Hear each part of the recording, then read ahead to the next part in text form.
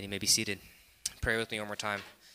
Father, let the lyrics that we just sung be true in our hearts as it was loud from our mouths. That we find you to be our righteousness and our holiness, and that now we have confidence and boldness to approach your throne, not based on our own morality or anything else, but based on the righteousness of Christ imputed to us through his sacrifice on the cross when he took our sins upon himself. In Jesus' name we pray. Amen. Friends, our sermon today will be taken from 2 Timothy chapter 4, verse 1 to 2. However, the scripture reading, we will cover 2 Timothy chapter 3, verse 1 to 2 Timothy chapter 4, verse 8. This is the word of God. But understand this, that in the last days there will come times of difficulty. For people will be lovers of self, lovers of money, proud, arrogant, abusive, disobedient to their parents, ungrateful, unholy, heartless, unappeasable, slanderous, without self-control, brutal, not loving good, treacherous, reckless, swollen with conceit, lovers of pleasure rather than lovers of God, having the appearance of godliness, but denying its power. Avoid such people. For among them are those who creep into the household and capture the weak woman, burdened with sins and led astray by various passions, always learning and never able to arrive at a knowledge of the truth. Just as Jannes and Jambres opposed Moses, so these men also oppose the truth, men corrupted in mind and disqualified regarding the faith. But they will not get very far, for their folly will be plain to all, as was that of those two men. You, however, have followed my teaching, my conduct, my aim in life, my faith, my patience, my love, my steadfastness, my persecutions and sufferings that happened to me at Antioch, at Iconium, and at Lystra, which persecutions I endured, yet from them all the Lord rescued me. Indeed, all who desire to live a godly life in Christ Jesus will be persecuted, while evil people and impostors will go on from bad to worse, deceiving and being deceived. But as for you, continue in what you have learned and have firmly believed, knowing from whom you learned it and how from childhood you have been acquainted with the sacred writings, which are able to make you wise for salvation through faith in Christ Jesus. All scripture is breathed out by God and profitable for teaching, for reproof, for correction, and for training in righteousness, that the man of God may be complete, equipped for every good work. I charge you in the presence of God and of Christ Jesus, who is to judge the living and the dead, and by his appearing and his kingdom, preach the word. Be ready in season and out of season, reproof, rebuke, and exhort with complete patience and teaching. For the time is coming when people will not endure sound teaching, but having itching ears, they will accumulate for themselves teachers to suit their own passions, and will turn away from listening to the truth and wander off into myths. As for you, always be sober-minded, endure suffering, do the work of an evangelist, fulfill your ministry. For I am already being poured out as a drink offering, and the time of my departure has come. I have fought the good fight. I have finished the race. I have kept the faith. Henceforth, there is laid up for me the crown of righteousness, which the Lord, the righteous judge, will award to me on that day, and not only to me, but also to all who have loved his appearing. Thus says the Lord.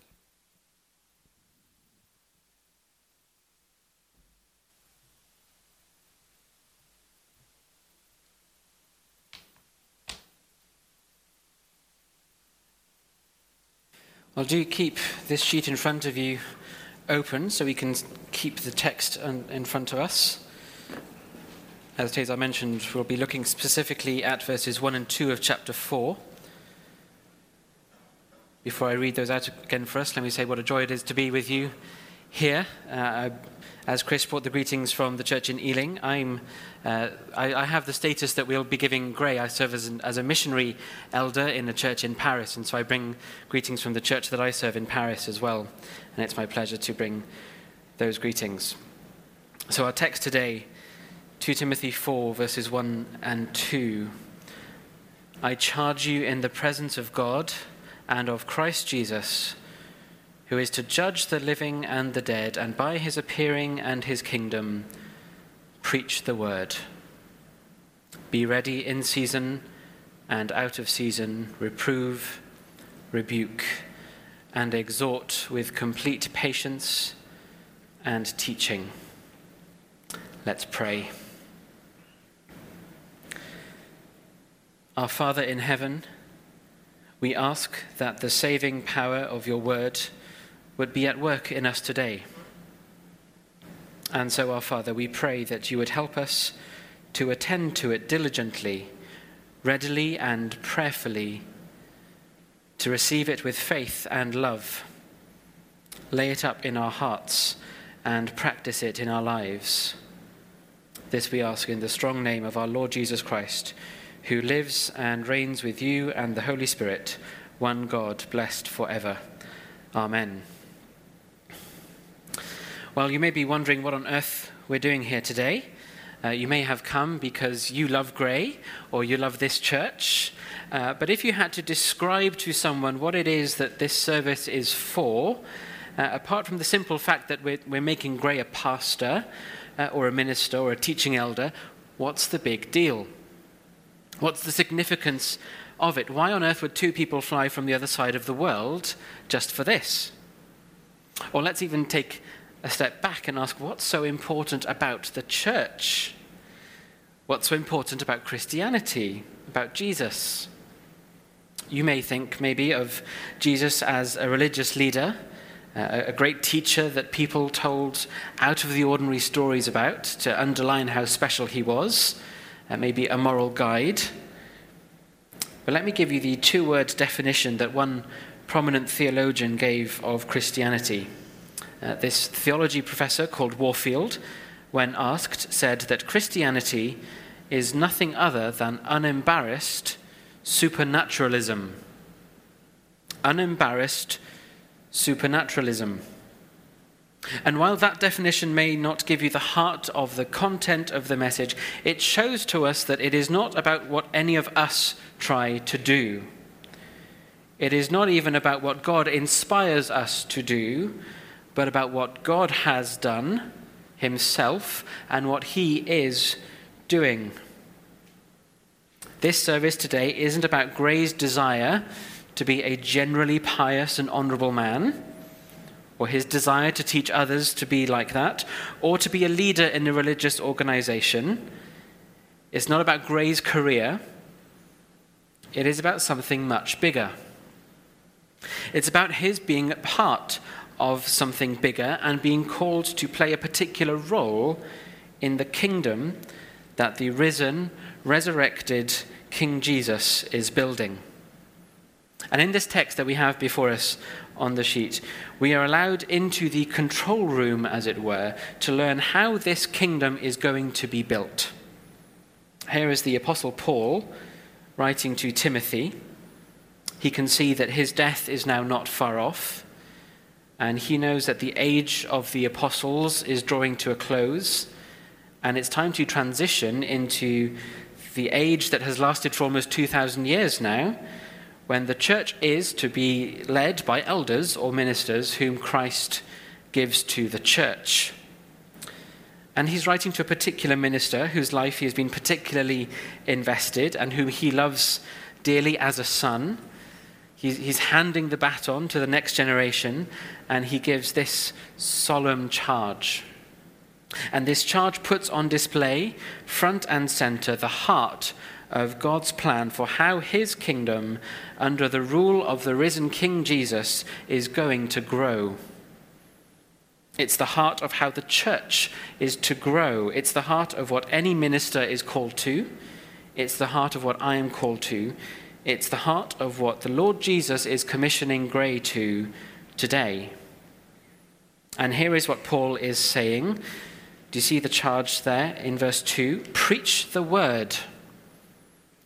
It's simple enough as a charge. There's what he is to do, preach, and what he is to preach, the word.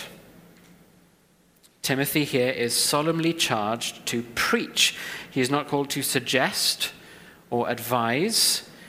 He's not only called to explain or teach, but to preach, proclaim, announce the word. And that not merely announcing the way a journalist or a TV newsreader might. As one theologian that Graham may have heard of, a man called Bavinck, said, it's not just about demonstrating and narrating, it's about offering. It's announcing news that has real implications for all who hear. Timothy was, as Gray will be, a commissioned messenger, commissioned by the Lord Jesus himself, given authority to deliver his word in his name, offering his salvation on his behalf. And that is significant authority. But it is a limited authority because what he may proclaim in God's name is limited. He may only preach the word. The word having been clearly defined and described back in chapter 3, verse 16, which you have on the other page there. It's the Holy Scriptures. The word that he is to preach is a supernatural book. This supernatural book, it's been breathed out by God.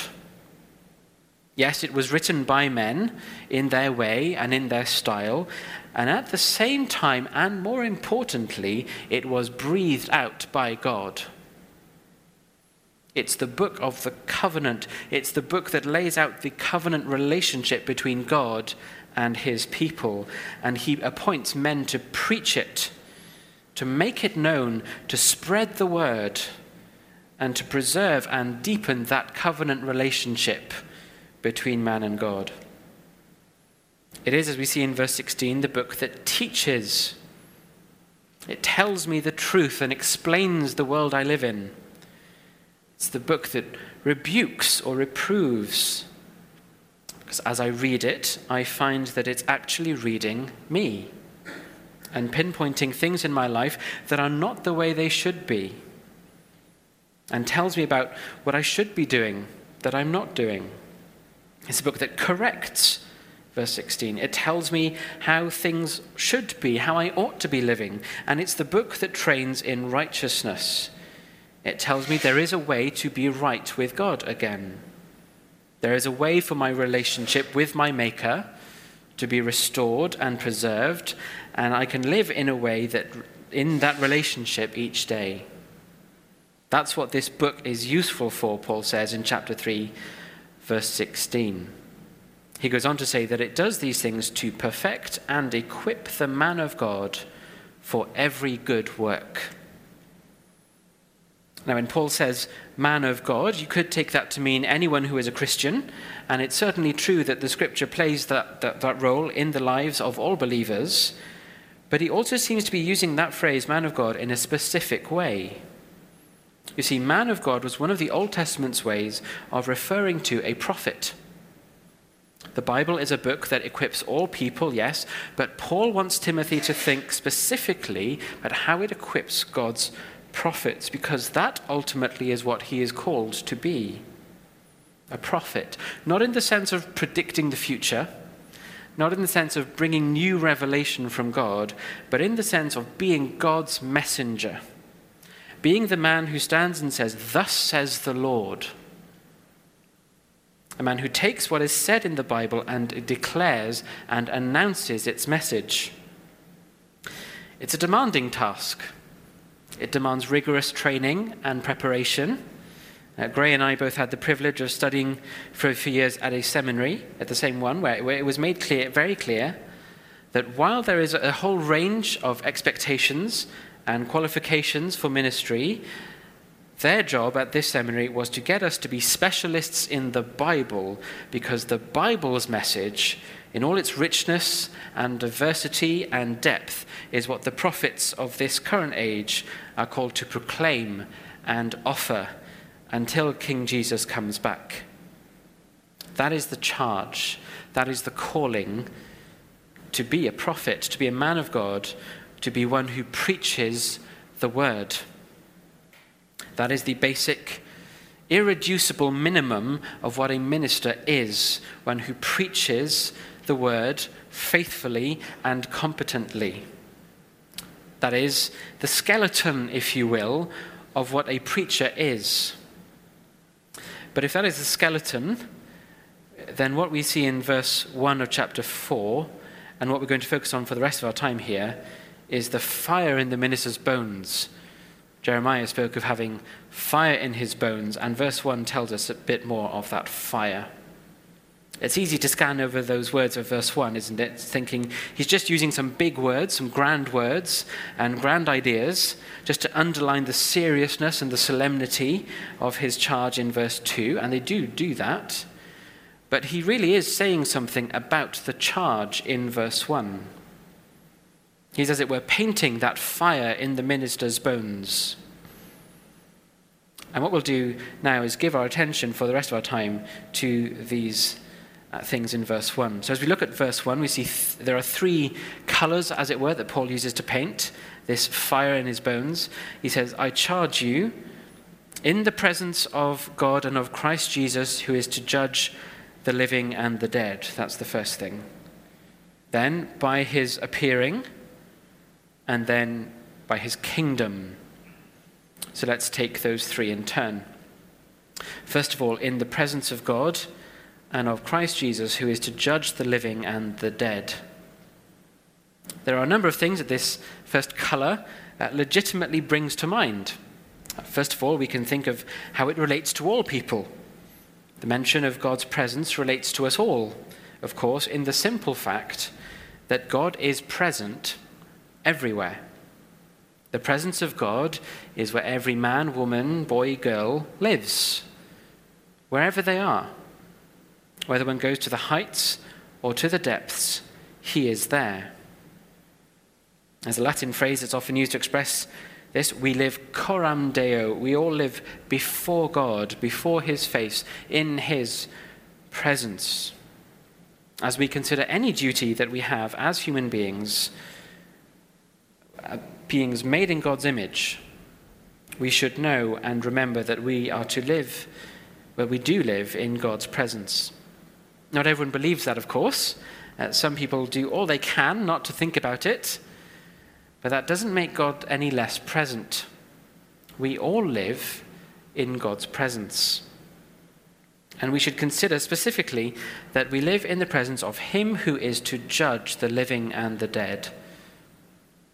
God the Son, who took on a human nature, and through his perfect life rewarded with resurrection, he earned the right to be God's king and judge of all mankind, the living and the dead. But a second way we can think of God's presence as Paul gives this charge is how it relates specifically to Timothy. We can think of the promise of the Lord Jesus always to be with those he commissioned to make disciples at the end of Matthew's Gospel. But also here again at the end of chapter 3, as he did at the end of chapter 3, Paul is letting that echo ring in Timothy's mind that he is a man of God. He is, in a sense, a prophet. And we regularly read in the Old Testament, as well as in the New, with Paul himself, that when God's messengers are called and commissioned, they were brought into God's presence. Whether through dreams or visions or experiences beyond our understanding, they were brought into God's throne room in his holy heavenly temple. And there they were given the commission. And so as an apostle, as a mouthpiece of God, Paul says to Timothy, man of God, as you are in God's presence, and in his presence I charge you to preach the word. And then a third way of thinking of this mention of God's presence is to consider how it relates to God's people. Back at the beginning of our service here today, something remarkable, something supernatural happened. But you may not have noticed it. Chris, an elder in Christ's church, led us with the words of Scripture that were a call to worship. And you wouldn't have seen anything else happen, but something remarkable did happen. At that moment, by faith and by the power of the Spirit, we entered God's presence in a particular way, all of us here. You may not have thought of a call to worship like that. You may not feel like that's the case. But we are now in God's presence in a particular way. The writer to the Hebrews gives us words to describe what happens when the church gathers for worship in Hebrews 12. And he says, "You have come to Mount Zion and to the city of the living God, the heavenly Jerusalem, and to innumerable angels in festal gathering, and to the assembly of the firstborn who are enrolled in heaven, and to God, the judge of all, and to the spirits of the righteous made perfect, and to Jesus, the mediator of the new covenant." Right now, I am further away from home than I have ever been. Until I arrived here on Thursday night, I had never been even on the southern hemisphere of the planet. As I flew here, I could see on the little screen with the little plane, I saw countries on there that I think of as places that are just unbelievably far away, and I flew right over them. And I wasn't even halfway here. And yet, when the call to worship was given, if I dare to believe it by faith, I am back in the most familiar place in all creation. Where I have been countless thousands of times before, I am back on Mount Zion. I am here at the heavenly Jerusalem, and I'm here with people who I've been here with before countless thousands of times. It's just we've never seen each other here before. And then when the newly ordained Gray gives the benediction later, I'll go back to only being in Jakarta. But by faith, in Gray's pronouncing the benediction, I will have heard God himself pledging that he is with me. And then tomorrow morning, we'll have the great privilege of coming back here to Mount Zion again on the Lord's Day to worship him. So then, Timothy, says Paul, when you preach to the congregation, remember that you have come especially to God's presence. Remember that you preach in the presence of the judge. And remember that the church has not gathered to hear your thoughts. She has gathered to meet with God and to hear God by the means of your declaring his word as God's servant. Timothy, he says, you come into God's presence to listen to God. So speak his words and trust that God loves to speak to his people. He is much more eager to speak to his people than you are to preach his word. Trust him to speak. Call on him to speak. So that's the first color of the fire in the minister's bones, the presence of God and of Christ Jesus. Well, the second thing that Paul looks to, this second color, as it were, to paint the fire in the minister's bones, as you'll see in verse 1, is his appearing, meaning the appearing of the Lord Jesus Christ. Now, what could that mean? Well, there are essentially two things he could mean, and it may mean that he does mean both of them, at least in part, though he's probably emphasizing the second of these two things. Because when we think of the appearing of Jesus Christ, we can speak of it in two main ways, or even in two phases. When we speak of his first appearing, or the first stage of his appearing, we're speaking of when God the Son, the second person of the Godhead, sent by the Father, willingly took a human nature and was what we call incarnate.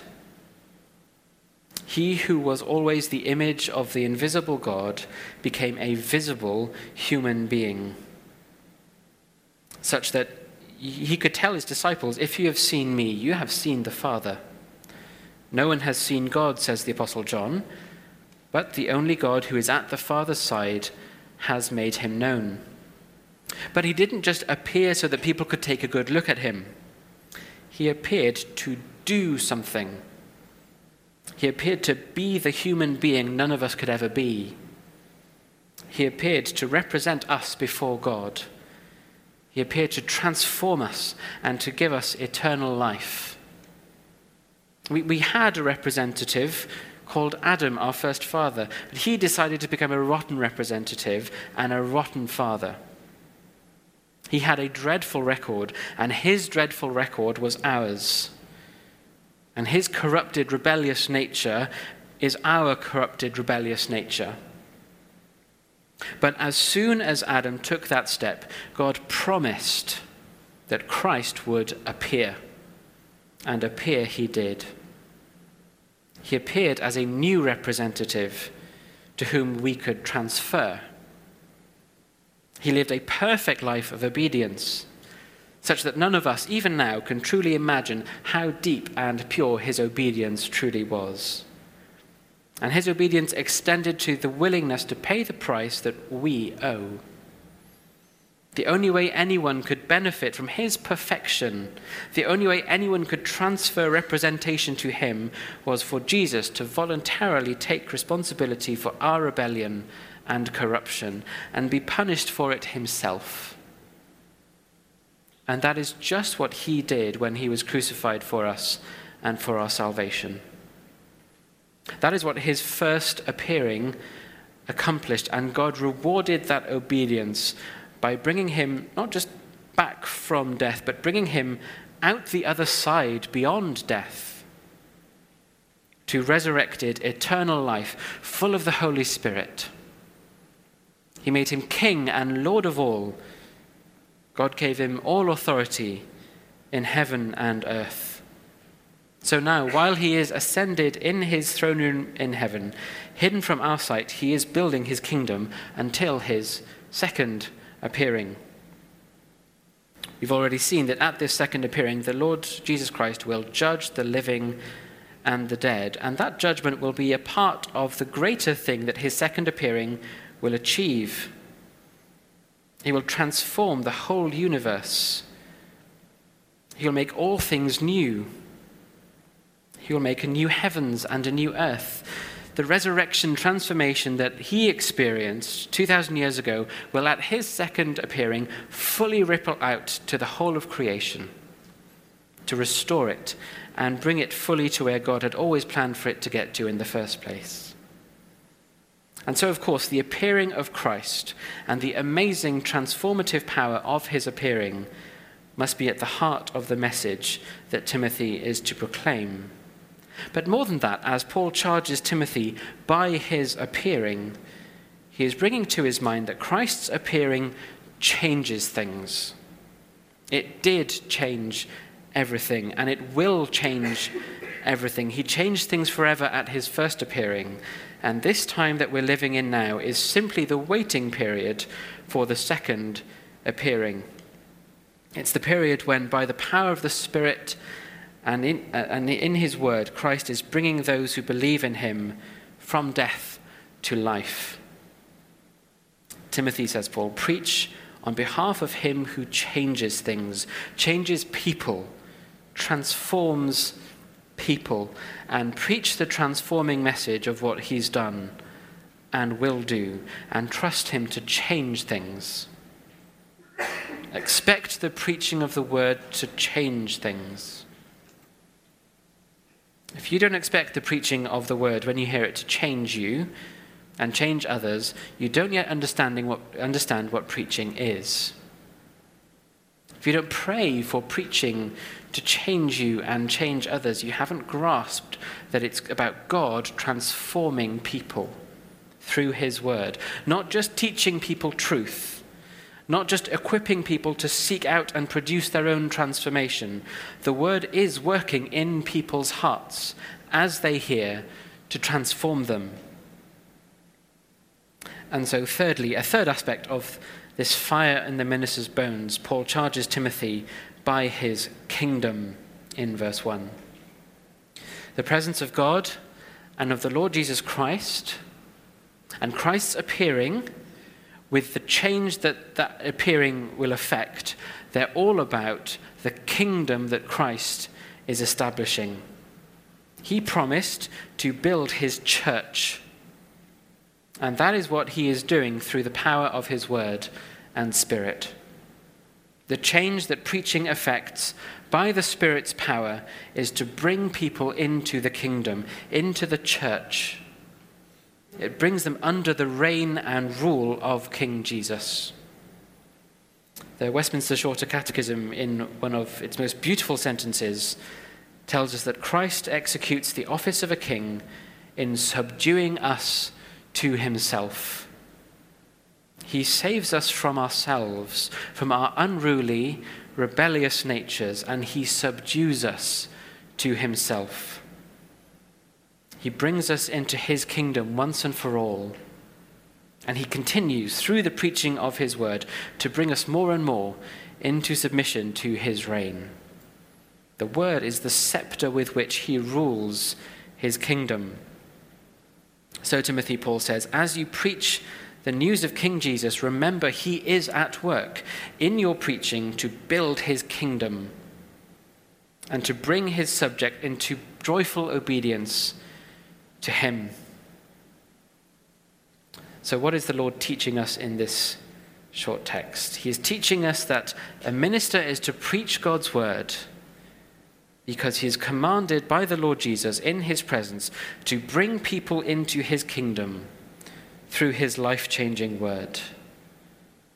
A minister is to preach God's word because he is commissioned by the Lord Jesus in his presence to bring people into his kingdom through his life-changing word.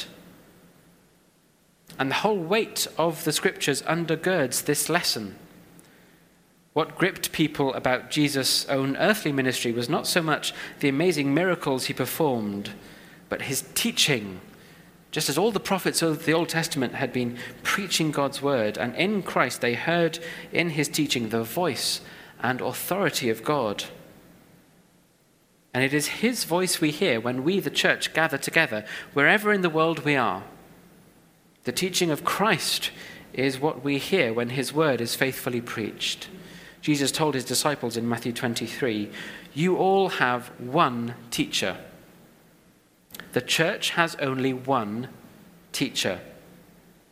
So long as the church's many ministers are preaching the word faithfully, we have only one teacher, Christ.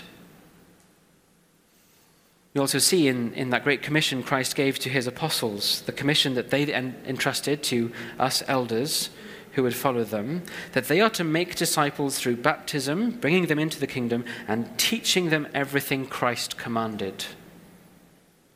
And when he said everything I commanded, that includes all of the Bible.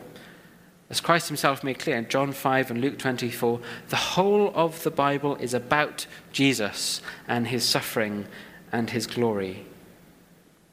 Then as we read in the book of Acts, one of the ways the author Luke describes the church, the kingdom of Christ growing, is by saying the word increased. That's another way of saying people's lives were saved. When the word increased, people's lives are saved. And we see that preaching is not just about announcing historical events. Every sermon in the book of Acts talks about the resurrection. But ultimately, what people need to be persuaded of was not the mere fact that he is risen, but of what the resurrection changed for them. It was proof that he has been appointed judge and Lord of all. And of course, there's no other way that the kingdom of Jesus Christ, the church, could be built. It has to be through preaching. Nothing else will truly transform us. It can't be through spectacle and show. Not even seeing miracles. No matter how amazing a thing you see, the wonder of it will eventually wear off. And it can't just be through rules and commands. If we were dogs, it could be a lot easier. We could just be taught a few commands, sit, heel, lie down, and after a few attempts with some treats and food and everything we need, we would fall in line. But as humans made in God's image, who need to be deeply transformed, not just in our behavior, but in our very souls, from death to life, we need preaching. It's not just any speech, but one preaching by one who has been duly sent by and accompanied by the risen Lord Jesus Christ. Because such is the darkness of our souls, so dark that they are really by nature dead. It must be supernaturally empowered, spirit-empowered preaching. And it has to be God's word that is preached. It can't be the opinions of some guy who just feels like preaching. Even if he says that God told him to do it, it can't be the opinion of someone who's just spent a lot of time praying. a minister must be committed to knowing, being equipped by, and preaching what the Word says. I remember once attending a conference. It was a Christian conference, and I was sitting at lunch with an older, experienced minister to whom I've looked up for a long time. And he asked a few of us what we thought of the sermon we had heard that morning at the conference. I must confess, I don't really remember what the sermon was about, or what I thought of it even. But I do remember what my friend said in response. I think he was broadly positive, but he did say this one thing that I'll never forget. The preacher that morning had committed one absolute no in my friend's book. He had used the words, "I want," in a sermon. And so said my friend, any minister of the word who says, "I would like to say," or "I want to look at such and such with you," anything like that, any minister who says that should be shot in the legs. What the minister wants to say could not matter less. And the pulpit is not where he should say it. The minister is to preach what God wants to say. I spent a few years serving at a church that at one time got a brand new speaker system installed. It was some fancy system that required anyone who was ever speaking on the platform to have their own personal levels checked, so that each person could have their own special setting and their own special button when they were on the platform. I was one of the few who would occasionally lead in reading or praying. So I just went and I read a short passage, and they got my level quite easily, and that was that. But of course, the minister spoke a lot more than we would, and he used a much wider range of his voice than any of us. So he had to give us sort of a pretend sermon up there. So he announced his text, the nursery rhyme, "Little Bo Peep."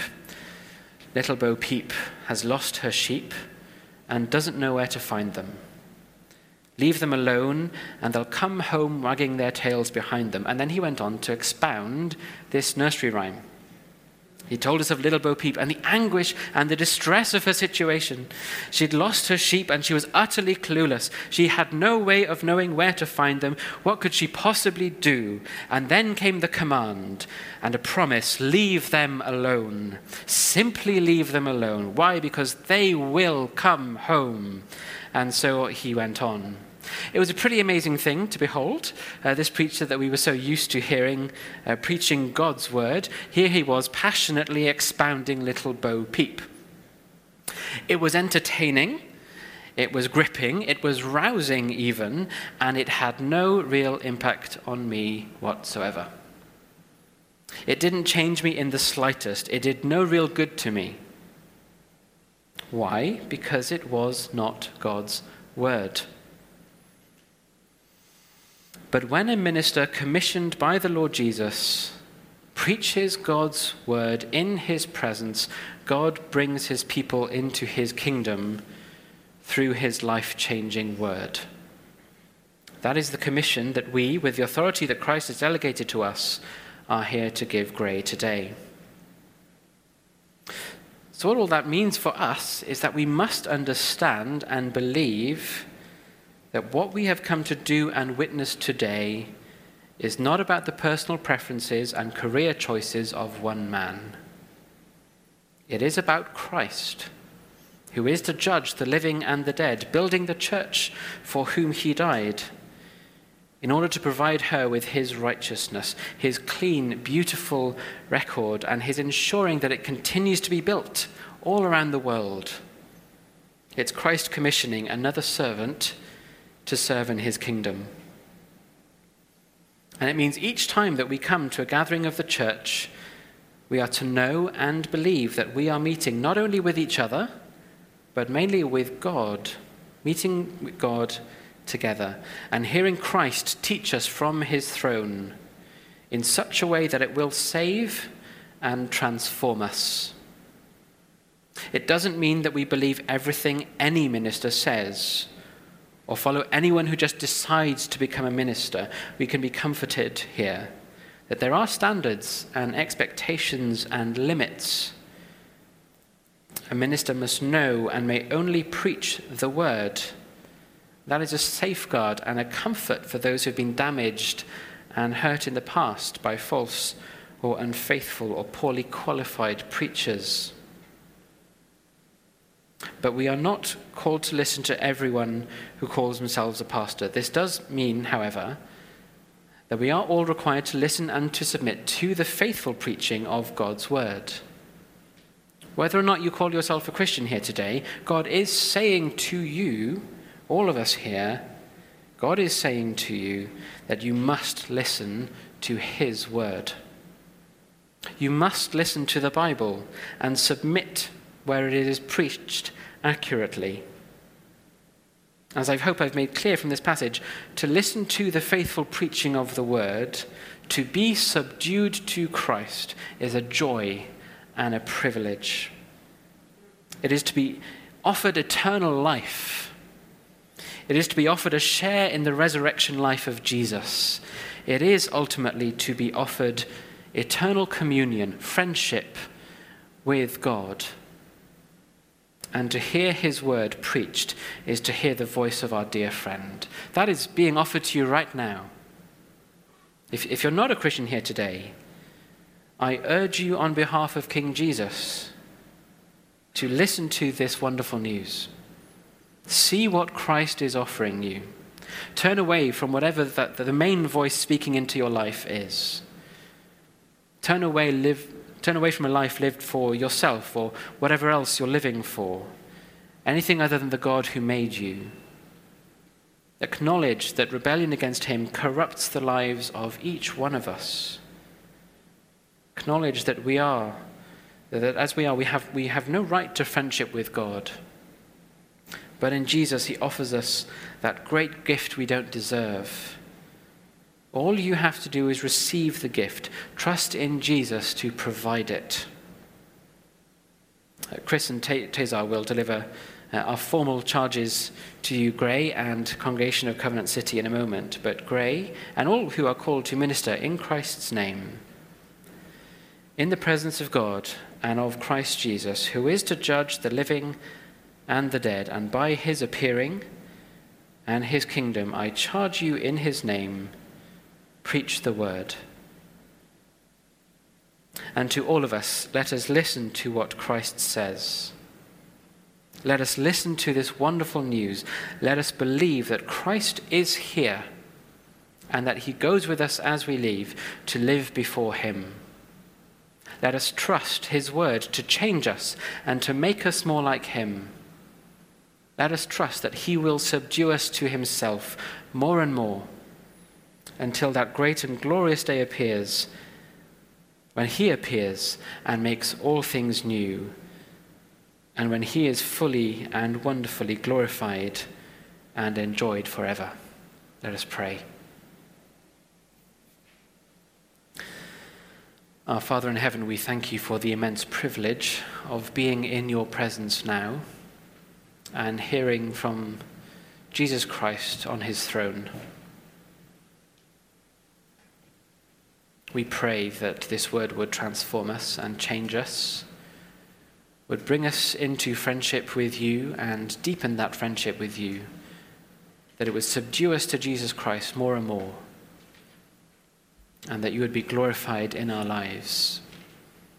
We pray that you would bless Gray as he embarks on this life of serving King Jesus as he's commissioned by him, and pray that we would all be diligent to listen to the word of God and to obey it.